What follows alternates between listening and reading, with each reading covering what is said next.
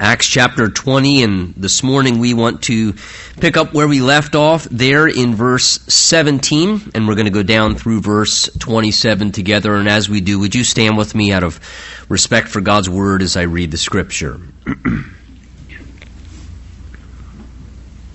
It says, "From Miletus he sent to Ephesus and called for the elders of the church. And when they had come to him, he said to them, 'You know, from the first day that I came to Asia, in what manner I always lived among you, serving the Lord with all humility, with many tears and trials which happened to me by the plotting of the Jews, how I kept back nothing that was helpful, but proclaimed it to you, and taught you publicly and from house to house, testifying to the Jews and also to the Greeks repentance towards God and faith towards our Lord Jesus Christ. And see, now I go bound in the Spirit to Jerusalem, not knowing the things that will happen to me there, except that the Holy Spirit testifies in every city, saying that chains and tribulations await me. But none of these things move me, nor do I count my life dear to myself, so that I may finish my race with joy, in the ministry which I received from the Lord Jesus, to testify to the gospel of the grace of God. And indeed, now I know that you all, among whom I've gone preaching the kingdom of God, will see my face no more. Therefore I testify to you this day that I am innocent of the blood of all men, for I have not shunned to declare to you the whole counsel of God.'" And Father, we humbly ask just for the help and grace of your Holy Spirit once again as we continue on our worship now, by opening the Word of God and being, Lord, just willing and desirous to hear what the voice of your Spirit would say to us from this portion of the Scripture that we look at together this morning. Lord, may everything that your Spirit spoke be exactly the intent and what we would hear for our hearts this morning. We ask you to bless your Word and speak to us now by the power and the ministry of your Spirit. And we look for you to do that expectantly in Jesus' name. And everyone said, amen, amen. You may be seated. The word influence is defined as the capability to have an effect on character, development, and behavior of someone or something. Let me read that again. Influence is the capability to have an effect on character, development, and behavior of someone or something. And how wonderful it is when a person can have spiritual influence by their Christian service. When I think of people in the Scripture, certainly Paul the Apostle, who's describing here his life and ministry among the leaders in the church of Ephesus, Paul indeed was a man as well as a leader who had great spiritual influence. Certainly, he had incredible impact and influence on the lives of others. And I think to some degree that the Lord wants the lives of each and every one of us as his followers to have some degree of spiritual influence, whether it's through our Christian service in some capacity, or whether it is in some capacity that we have of leadership. Again, whether that's leading one individual as a married man and trying to be a leader in your marriage, or a father trying to be a leader in your home, or a mother trying to provide leadership and guidance to your children, or whether it's leadership with 3 or 5 people, or whether it's leadership with 300 people or 500 people, that we would seek to let our lives be of godly influence upon others through some form of Christian service and leadership. We can all have spiritual effect upon the development of other people in the things of God. And as we look at this section this morning, that's what our text is addressing. It gives to us really some valuable insights on Christian service. Some valuable insights on spiritual leadership. And all of us, to some degree, the Bible tells us, are intended to be ministers of the new covenant. Ministers in the sense of those who are servants, who let our lives be used by Jesus as his Spirit works through us. And we get incredible insights from the Apostle Paul here on Christian service, effective Christian service, on spiritual leadership. The background, remember, Paul's on the last leg of his ministry journey, the third ministry journey, and he's gone back, as he did in others, and revisited some of the churches again, doing follow-up ministry. And he said that he then intended, as he felt God was leading him, to then go to Jerusalem, but ultimately he felt that he wanted to get to the place of Rome. And we're following Paul now. We saw in kind of this travel log at the beginning of chapter 20 last time, as Paul is kind of tracking south along the coast as he's coming down along the coastline, stopping at different areas. And we left off with Paul landing and remaining in the area of Miletus. And Miletus was about 20-30 miles approximately from the area of Ephesus. And remember, Ephesus was that place where Paul spent more of his ministry time that we know of in the book of Acts than any other place that he ministered. He spent at least 3 years there, and his ministry was so impactful there, so influential. It says from there, the word of the Lord then spread all around the whole region of Asia Minor as the result of the influence of Paul's ministry there. The last verse that we read, look with me again if you would in verse 16 from last week. It says, "For Paul had decided to sail past Ephesus so that he would not have to spend time in Asia, for he was hurrying to be at Jerusalem if possible on the day of Pentecost." So again, we talked about how Paul, having had so many bonds in Ephesus after all those years of ministry, and really the whole region of Asia Minor, he purposely didn't go back to the city of Ephesus. He kind of bypassed Ephesus and went around it and went to Miletus because he knew he would just get preoccupied in Ephesus, and he really felt that by Pentecost, the Lord wanted him to be in the region of Jerusalem by that time. So not wanting to get preoccupied, he goes past Ephesus, stops at Miletus, but it appears it's on Paul's heart to further invest into the leadership in the church in Ephesus, as well as probably the leadership of other churches around Asia Minor that had sprung up as well. And so we find Paul here now in the remainder of chapter 20, you might say kind of hosting an ancient version of what we might call today a leadership conference or a Christian workers retreat. A time when he would assemble together with people and talk about what it means to serve the Lord. Paul wants to further equip and strengthen the leaders in the church, and using his own example as a way to give further insights into Christian service.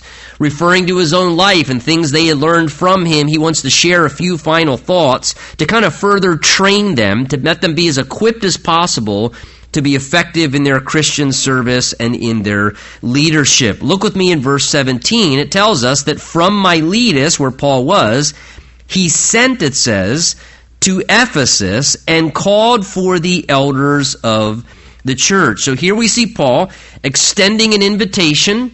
He sends word over to Ephesus, and it says that he gives an invite now for the leaders to come assemble with him. Now, as I said, Miletus is about 30 miles away from Ephesus. So Paul sends word over to them, and he invites them to come for a gathering time. It says he calls for the elders of the church to come assemble with him. Now, the term elder, when we see it in the New Testament, is a New Testament title that references a spiritual leader among the congregation of God's people. It's one of a few titles: elder, overseer, pastor. A lot of these terms are used synonymously to refer to those who are spiritually called and chosen by God for that role and anointed by the Holy Spirit specifically with giftings and enablement to be able to provide spiritual leadership to the congregation of God's people, to provide oversight and care and guidance to the spiritual well-being of the local church, to God's flock, to the people that he's called to serve him. And under the authority of Jesus, who is the head of the church and the chief shepherd, the Bible says, and the overseer of our souls, those who are elders and pastors in that role and calling basically function as under-shepherds, under the authority of Jesus, ultimately receiving direction from him and then implementing that direction and care and guidance to the flock of God lovingly through a ministry of things like prayer, for God's people, prayer together with God's people, praying for them, through a ministry of the teaching of the Word of God, whether through instruction or whether through counseling or whether through conversations, through a ministry of just general oversight and kind of decision-making as is necessary. The spiritual leader, the elder, provides spiritual guidance and looks out for the welfare of God's people to help them experience God's ideal and God's will by feeding the flock of God, protecting them, taking care of what needs to be addressed with them in their hard times, together with them, navigating things, helping them, and just being that shepherd to those who are part of the flock of the Lord, to lead them through the valleys and to lead them into the green pastures. This is the role of the spiritual leader. And Paul, knowing that healthy and strong spiritual leadership is essential to a healthy flock, to a healthy church, Paul now, before he moves on, it says he calls, verse 17, for the elders to travel this 30 miles to come over to Miletus where he was. So he extends this invitation, as I said, kind of hosting a leadership conference.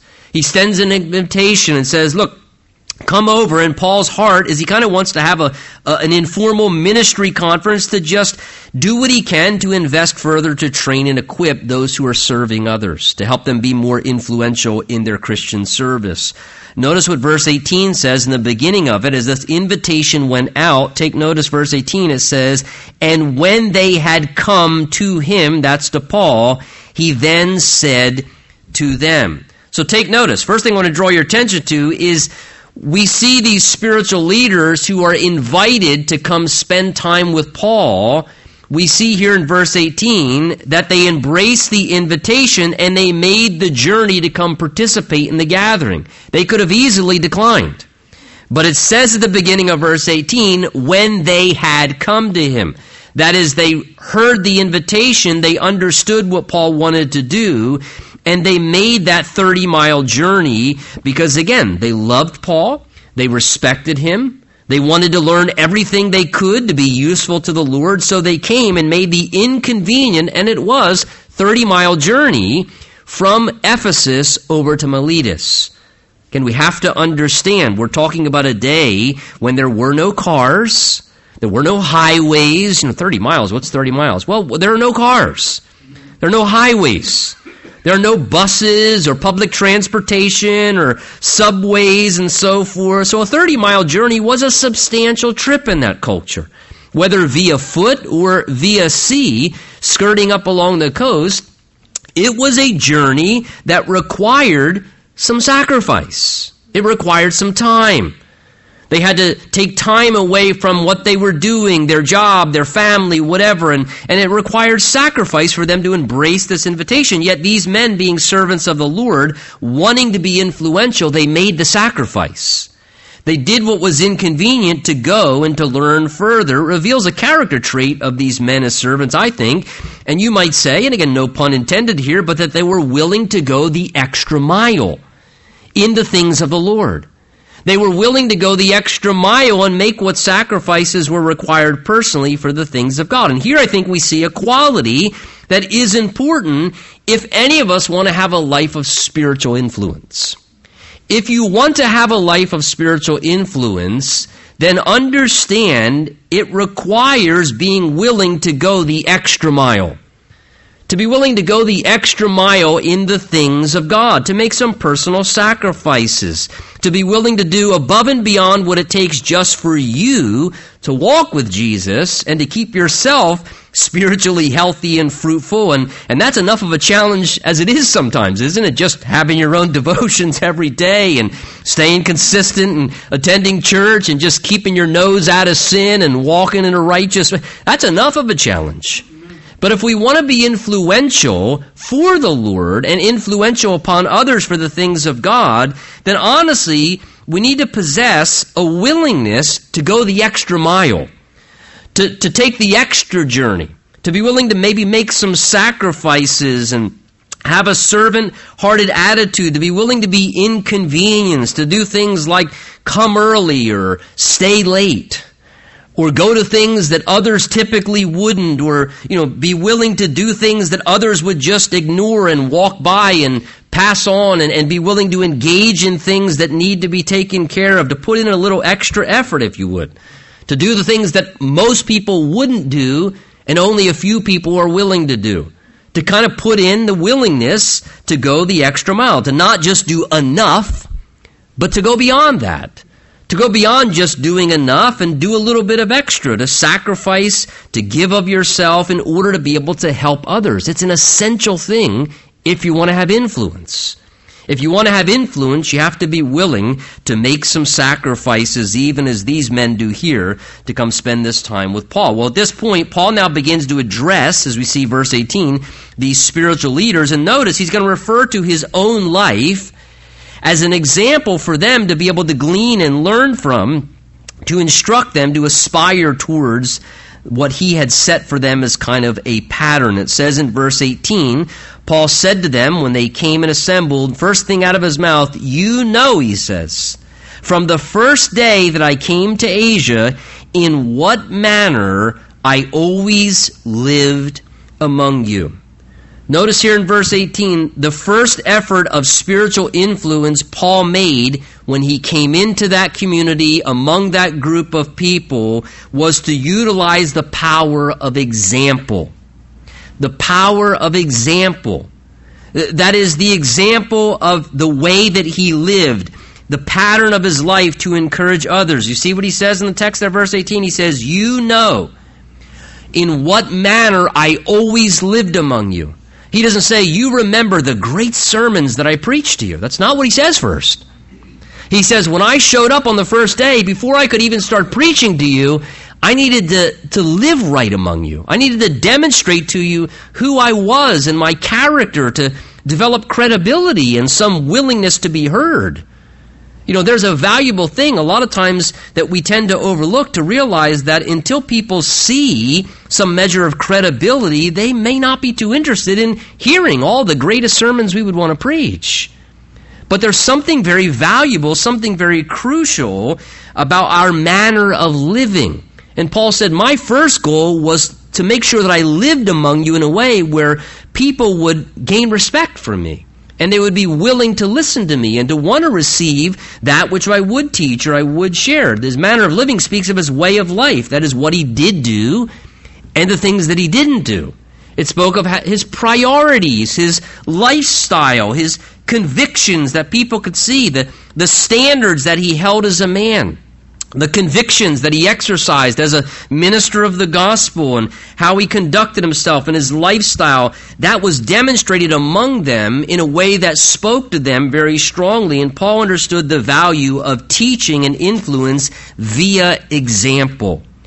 And I want to say this morning, spiritual leaders are supposed to set an example by their Christian service. That is biblical.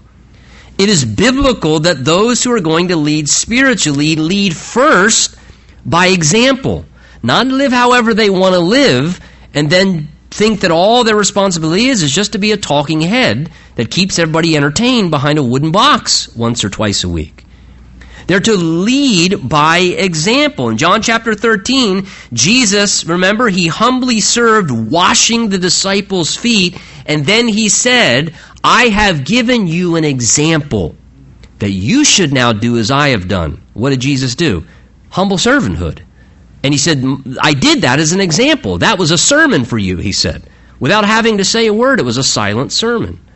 It tells us in 1 Peter chapter 5 regarding elders, again, spiritual leaders, it says elders, 1 Peter 5, are to be examples to the flock. And simply being a good example, folks, I tell you, it's one of the most effective forms that we can all utilize of positive influence. You want to influence some people? You want to influence your children? You want to influence people in your family, in your job, in your school, around you? You want to be an influence? One of the most effective ways to have influence is be an example. Be a good, solid, godly example that often speaks way more loudly than any words, because it shows what's authentic. And it gives people a model to aspire to, a pattern to want to follow, to say, I want to live like that. I want to conduct myself like that. Paul told Timothy in 1 Timothy 4:2, even as a young man, he said to be an example to the believers in word, in conduct, in love, and in spirit, and in faith, and in purity. So Paul says, you remember how I lived among you. The way that I lived amongst you, he says, recall that, pay attention to that pattern, he says. Then verse 19, going on, he specifically calls attention now to some of what they saw as he lived among them. Verse 19, he begins by saying, how I was serving the Lord, he says, with all humility. Notice, Paul's life and his ministry was characterized by humble servanthood just like the Lord. The first thing Paul calls attention to here as he talked about his manner of life is how Paul was just a servant at heart. He says there in verse 19, look at it, he says, you know, again, you're acquainted with how I was serving among you.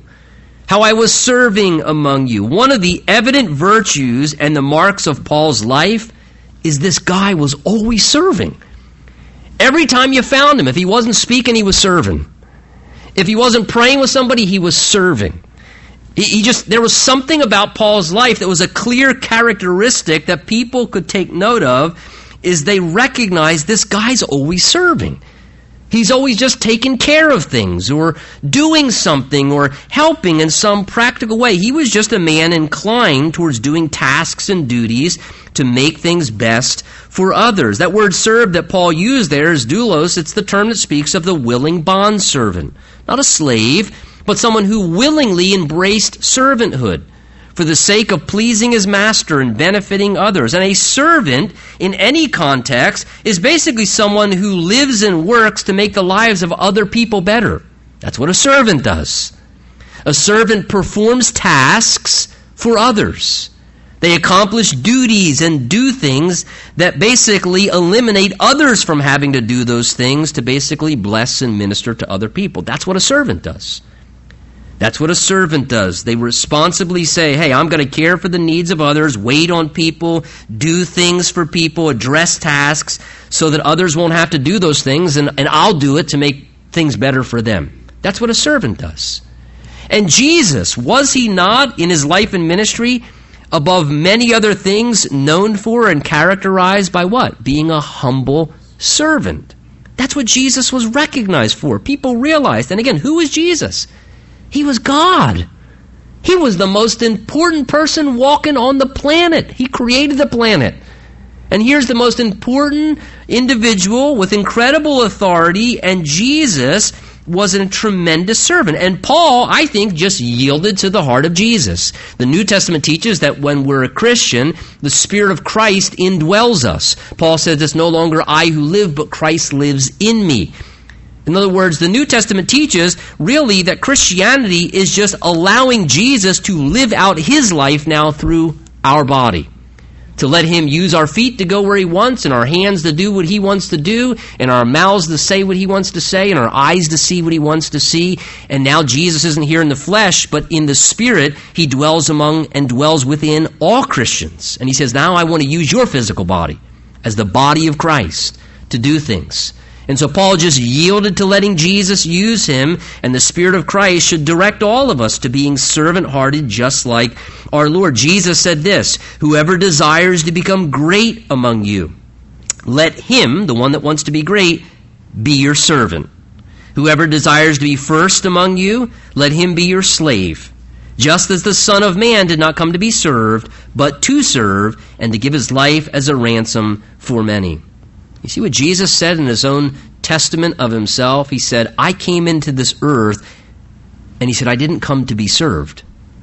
I came to serve. That was the mentality of our Lord Jesus. Now, if there was anybody that deserved to be served, would you agree it was Jesus? If there was anybody who said, hey, I'm the Son of God, I'm God, I'm the Savior of the world, I expect some people to serve me, but Jesus said, I didn't come looking to be served. I didn't come wanting to be served. I came to serve, to give of myself and to serve others.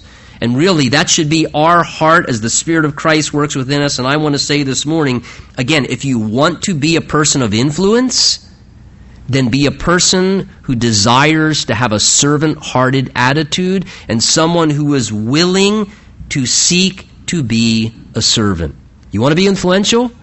Seek to be a servant, because a lot of people don't want to be servants. People love to be served, but it's a rare thing to find people who want to just be servants.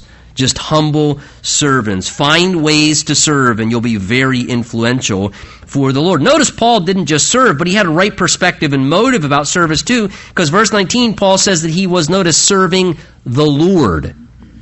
Underline that, serving the Lord. In other words, what Paul understood about serving is though he served people practically, and he did things to care for people and to help people, he did tasks and duties that benefited people and that were for people, but ultimately he knew that who he served first and foremost was his master. It was the Lord. He says, I was serving the Lord. Yes, I serve people, but I did it to serve the Lord first and foremost.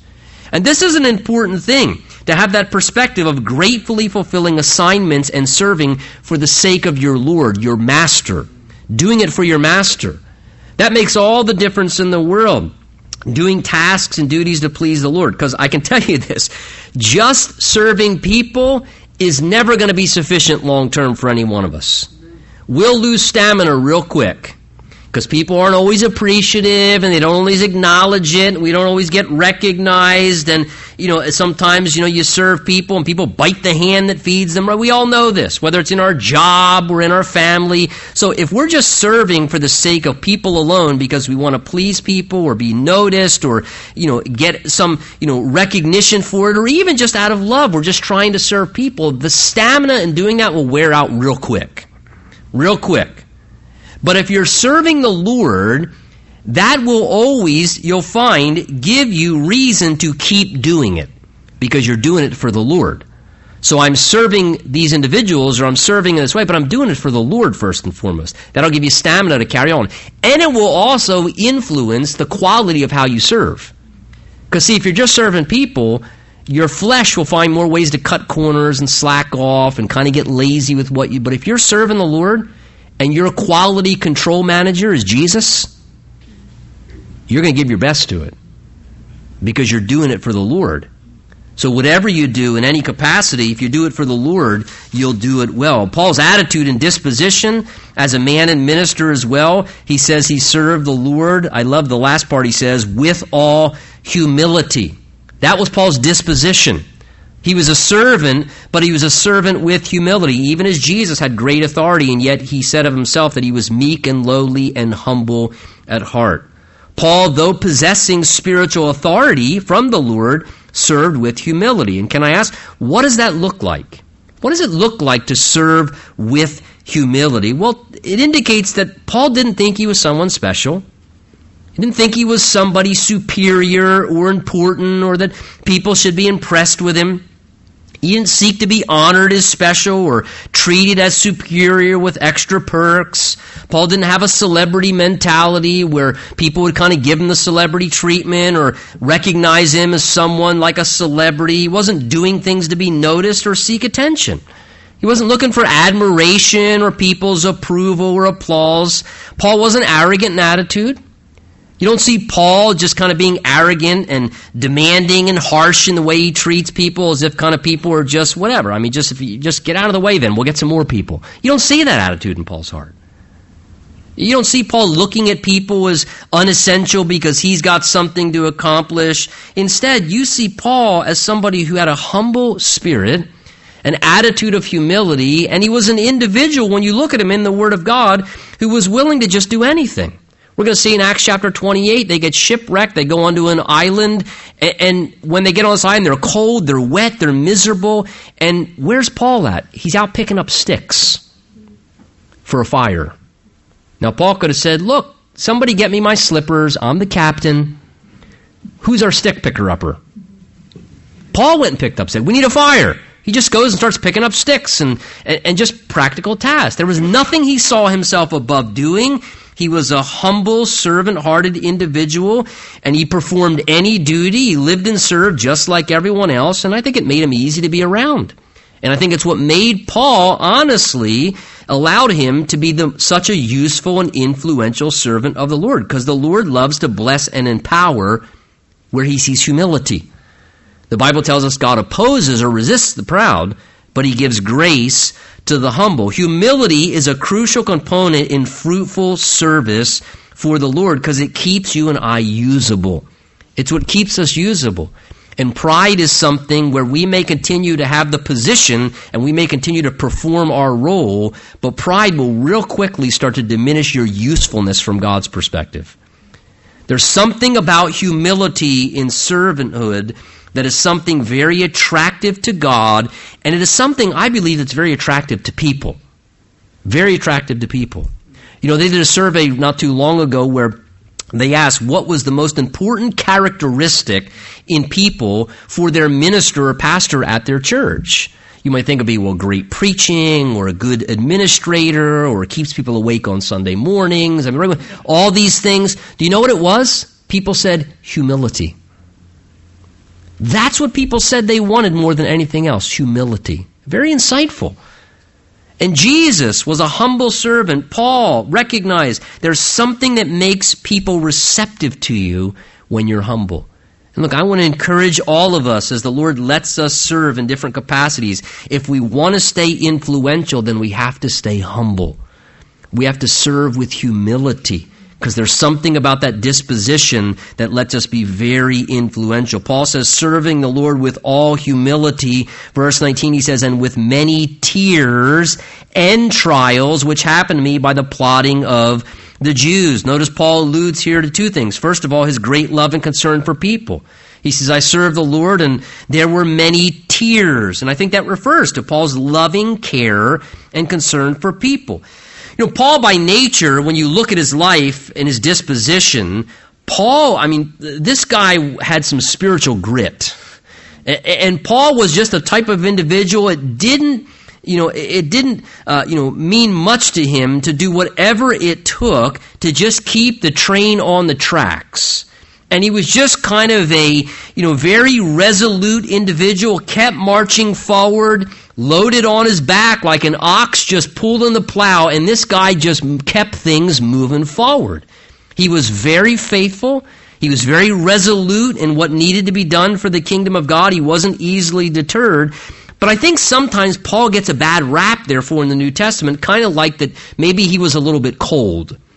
Because he was so resolute and just so determined and driven in the personality and temperament that God had given to him, I think sometimes give the impression people do that Paul was almost kind of uncaring. And I don't necessarily think that was the case. I don't know if Paul necessarily was the most hyper-sentimental individual, but I think Paul felt things very deeply. No one without a deep love and a deep care could make the sacrifices and be as driven and as effective as he was for the Lord. Paul felt things very deeply. It may not have been super sentimental, but he had a great love. He says here, there were times I was moved to tears when it was appropriate, when I felt things very deeply, the griefs, the sorrows of people. And he says, more than that, I also experienced the trials, he said, often that happened to me by the plotting of the Jews. And also Paul experienced a lot of challenges and difficulties. I mean, that goes without saying. We've been seeing in the book of Acts all the challenges in different ways, the opposition, the mistreatment, the persecution, all these things that Paul went through. But he just reminds us, in order to be useful for the Lord, these are two things that are important as well. If I want to be influential for the Lord, like Paul, I got to have a love for people. And I got to have the Lord's heart for people. And more than that, I also, like Paul, who went through his fair share of trials, if we want to be influential for the Lord, there's going to be spiritual resistance.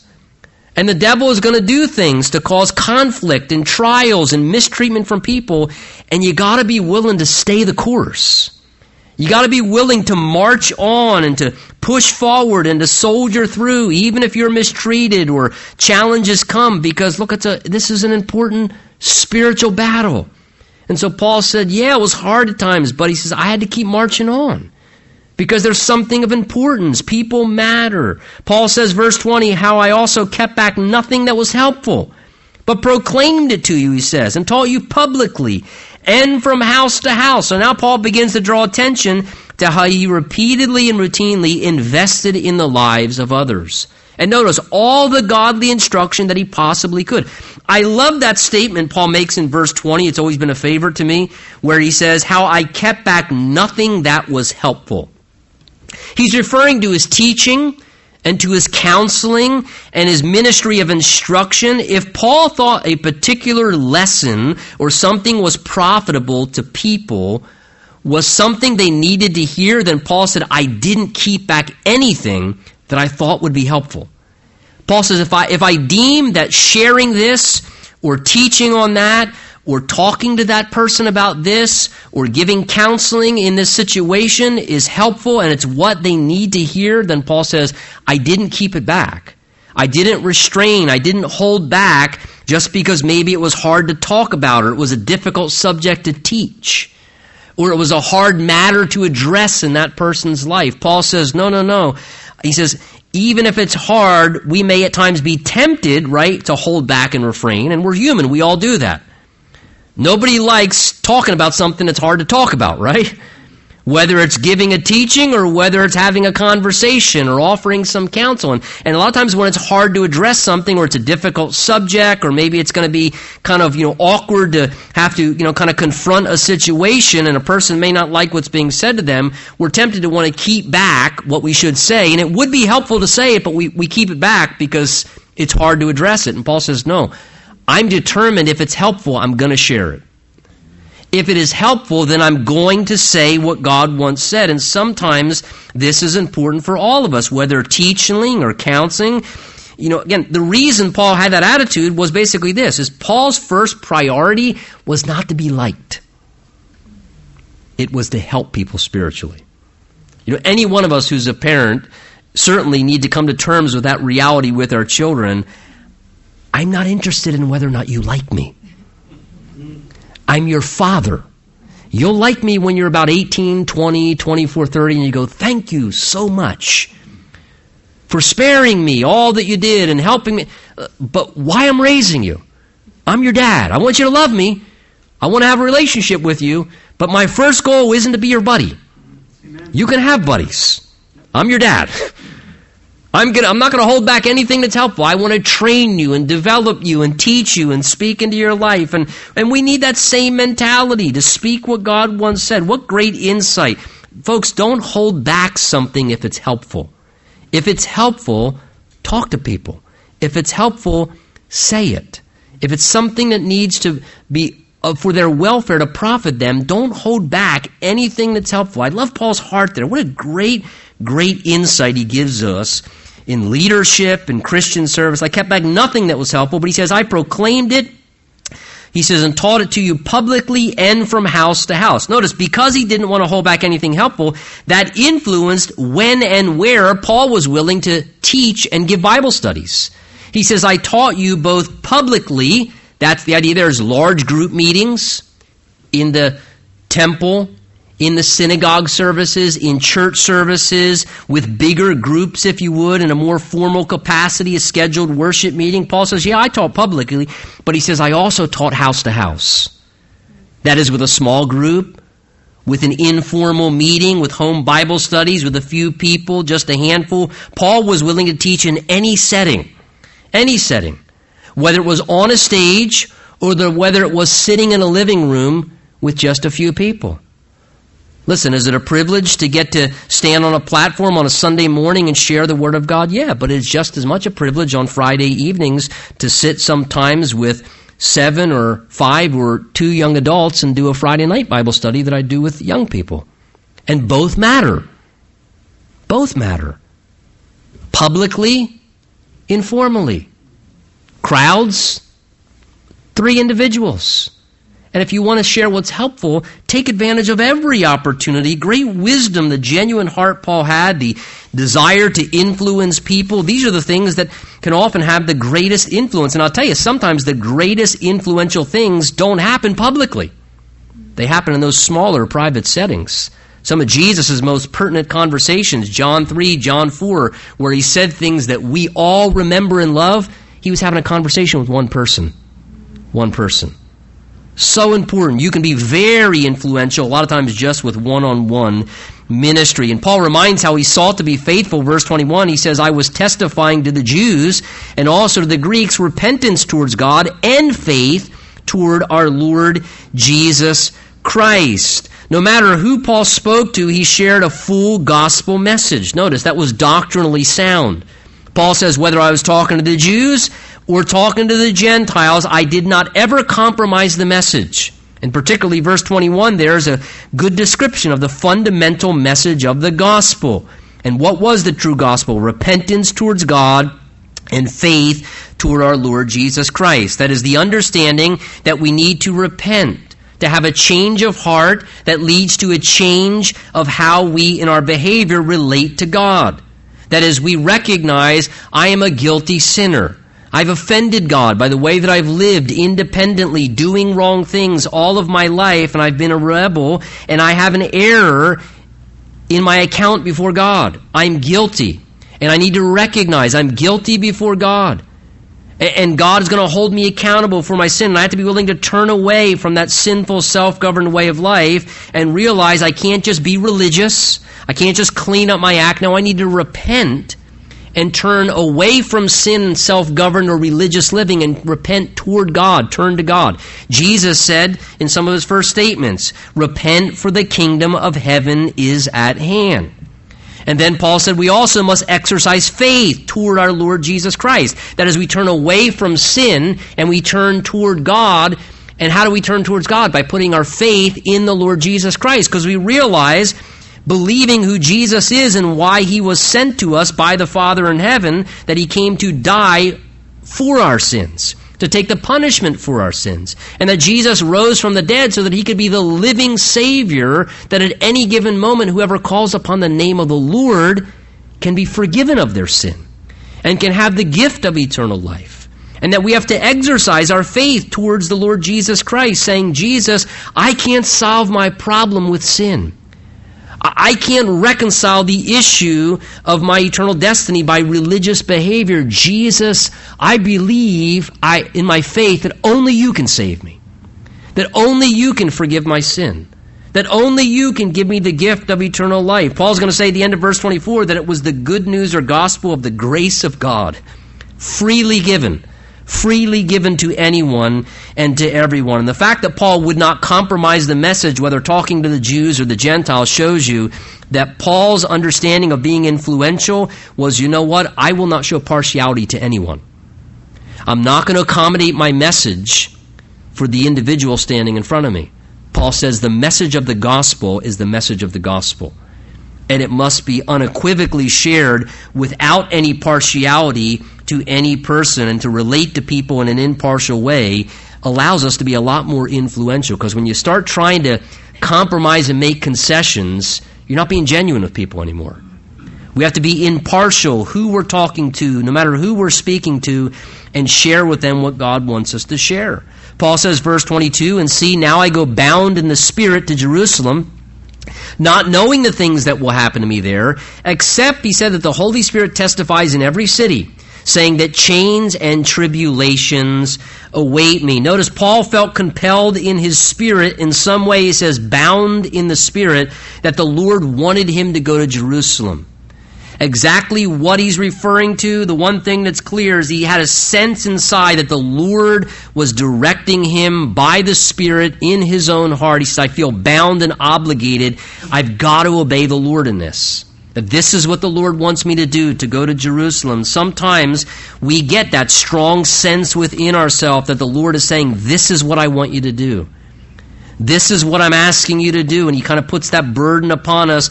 But notice Paul says in our verses here, verse 23, he says, or 22, not knowing the things that are going to be happening to me there. In other words, Paul says, I know what the Lord wants me to do, but I don't know what's going to happen when I get there. I don't know what it's all going to entail and involve. I don't have all the details on the map. I just know what the Lord wants me to do, but I don't have all the details beyond that. And I can tell you, is it not true, folks? Sometimes when the Lord directs us to do something, you don't get the full roadmap. He just kind of puts this burden on your heart. I want you to do this. And he doesn't tell you what the roadmap and all the details are going to involve. He says, I just want you to obey me. And sometimes we may not know what the future holds. To make it more challenging, Paul says, the only thing I'm getting from the Lord is the Holy Spirit keeps telling me every city I go to, Paul, problems are coming. Pain is coming. Change, tribulations. That would make it difficult to obey the Lord, wouldn't it? It's hard enough when you don't know the details. How much more difficult when the Lord says, I'm not telling you all the details, but I'll give you one insight. It won't be easy. It won't be easy.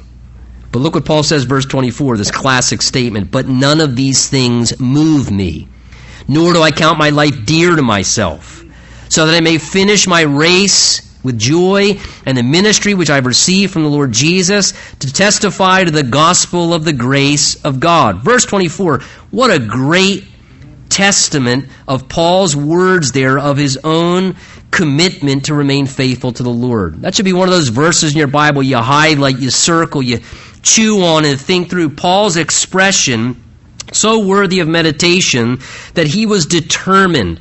Paul says, yes, I know it's not going to be easy. Yes, I don't have all the details, but he says, I'll tell you this, none of these things move me. In other words, they don't deter me. I won't let them stop me. I won't let them hold me back or keep me from finishing the course God has given to me. Paul was resolute in his dedication to fulfill the Lord's purposes. He didn't consider his own personal life more valuable than living out what the Lord wanted him to do as a servant. Paul says there, I don't count my life dear to myself. That is his personal desires. He pictured his life, notice, like a race. And races aren't always easy to run, right? You get cramps. You don't feel too good. It's difficult. You're tired. You're weary. You're discouraged because you're not doing as good as maybe you thought you'd do. And so your expectations are letting you down in the race. But Paul says, but I didn't just start the race. He says, I'm going to finish the race. I'm going to finish the race the Lord's given me to run and carry it out to completion despite the challenges. Hey, this morning, can I ask you, what moves you? What moves you? What deters you and holds you back and stops you from doing what you know the Lord wants you to do, running your race, fulfilling the ministry and calling He's giving to you, following and carrying out the assignment that the Lord has given to you as a Christian? Is it the fear of the unknown? Oh, I don't know what's going to happen. And is it the fear of the unknown that stops you from following what the Lord is leading and directing you to do? Is it maybe not having the details of the future, or maybe the concerns of, that's going to be difficult? Oh, I don't know, that's going to be difficult. And so therefore that kind of moves you off track, and it makes you kind of pull back the concern of how challenging it's going to be. Sadly, many people, and we see this pattern even in the Word of God, they start out well, right? Many people start out well, and they really want to follow the Lord and obey Him and follow out and carry to completion the Lord's calling on their life. But then sadly, many people then get moved off track. Something happens, some experiences, some situations arise, and then all of a sudden they encounter some things, whatever they may be, and it deters them. It takes them off track. They give up. They take an exit ramp. They don't carry on. They don't press forward. They don't finish the race. Sometimes it's even just the love they have for their own life. They just want the life that they want to have so bad, and they feel like if that conflicts with what the Lord wants for them, because they want the life they want to have, it moves them off course. And they choose the life that they want because they hold their own life too dear to themselves. May the Lord give us grace to be willing, folks, to give up our lives and to choose the life that the Lord wants for us. What has Jesus assigned you to do? Do it well. Do it well. I think verse 24, Paul conveys a crucial element of being influential spiritually, and that's very simply this, folks. It's commitment. It's that C word in a non-committal culture that nobody, not even it seems sadly any Christians anymore, sometimes have any interest in. Commitment. Dedication. Sticking at it. Carrying on. Not turning off track. You have to be faithful. Stay at something. If you want to be influential and I want to be influential experiences don't come overnight. It's not immediate. You got to oftentimes stick at things. It's a process. It takes being willing to stay the course and keep at it. And then over time, like taking a sledgehammer, do a big piece of bedrock, you just keep whacking on it and whacking on it and whacking on it and whack. And eventually, it starts to crack a little. and you start to have a little influence. But we have to be willing, like Paul, to say, I'm not going to let things move me. I want to be faithful unto the Lord. Paul says, verse 25, indeed, now I know that you all, among whom I've gone preaching the kingdom, are not going to see my face anymore. Paul sensed this would be probably the last time they saw each other.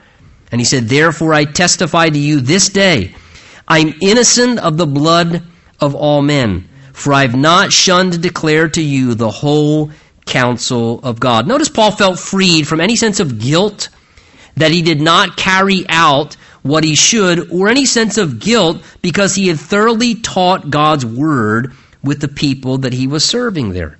He uses this picture of like a watchman on a wall. He says, I'm innocent of the blood of all. A watchman would sit on the wall, and if they saw an invading army come, their job was to responsibly, as a messenger, tell the people what they needed to know to be prepared to survive and to be able to experience the best possible they could. And if the watchman did that, he was innocent if the people didn't listen. He was innocent of the blood if they chose not to listen, because he discharged his duty faithfully. If he didn't, the guilt was on his head. So Paul says, look, I was faithful. I shared with you all that I knew and all that I could to help you to make the best decisions possible. He says, I'm innocent of the blood of all. Verse 27, he says, for I have not shunned to declare to you the whole counsel of God. He said, I didn't avoid giving to you everything that I could of God's counsel, the entirety of God's counsel. And again, perhaps it could be, I think, a reference to Paul teaching and expounding the entirety of all the books of Scripture, the Old Testament, that he had up to that point. Maybe even some of the New Testament letters that Paul had at his disposal, teaching the wholeness or the entirety of Scripture, the promises, the warnings, giving the whole counsel of God that was available. And I want to tell you, our goal as Calvary Chapel pastors, at least, is to do that very thing, is to teach the whole counsel of God. And question, where is the whole counsel of God best found? Best I know, it's in the Word of God. That's the entirety of God's counsel, from Genesis to Revelation. And the intention of my heart, and pastors like-minded like myself, is to give people the whole counsel of God. Verse by verse and chapter by chapter, through every book, the entirety of the Scriptures, fruits and vegetables, things that are enjoyable and things that are hard to chew and swallow, because we need a balanced diet. And we need the Word of God in context. And that's how when we teach systematically, we give people God's emphasis on each topic and each subject in a way that helps people to be healthy sheep. And I'll tell you, one of the greatest ways that we all can have godly influence upon people, whether a pastor like Paul or just a person who loves and serves Jesus, do you want to have great influence on people? Let me give you one final thought. Give people God's Word. Give your children God's Word. Give your friends God's Word. Give your family God's Word. Give people the counsel of God's Word. Not your counsel. The counsel of God's Word, and let that have its impact and influence on people's lives. Would you stand with me?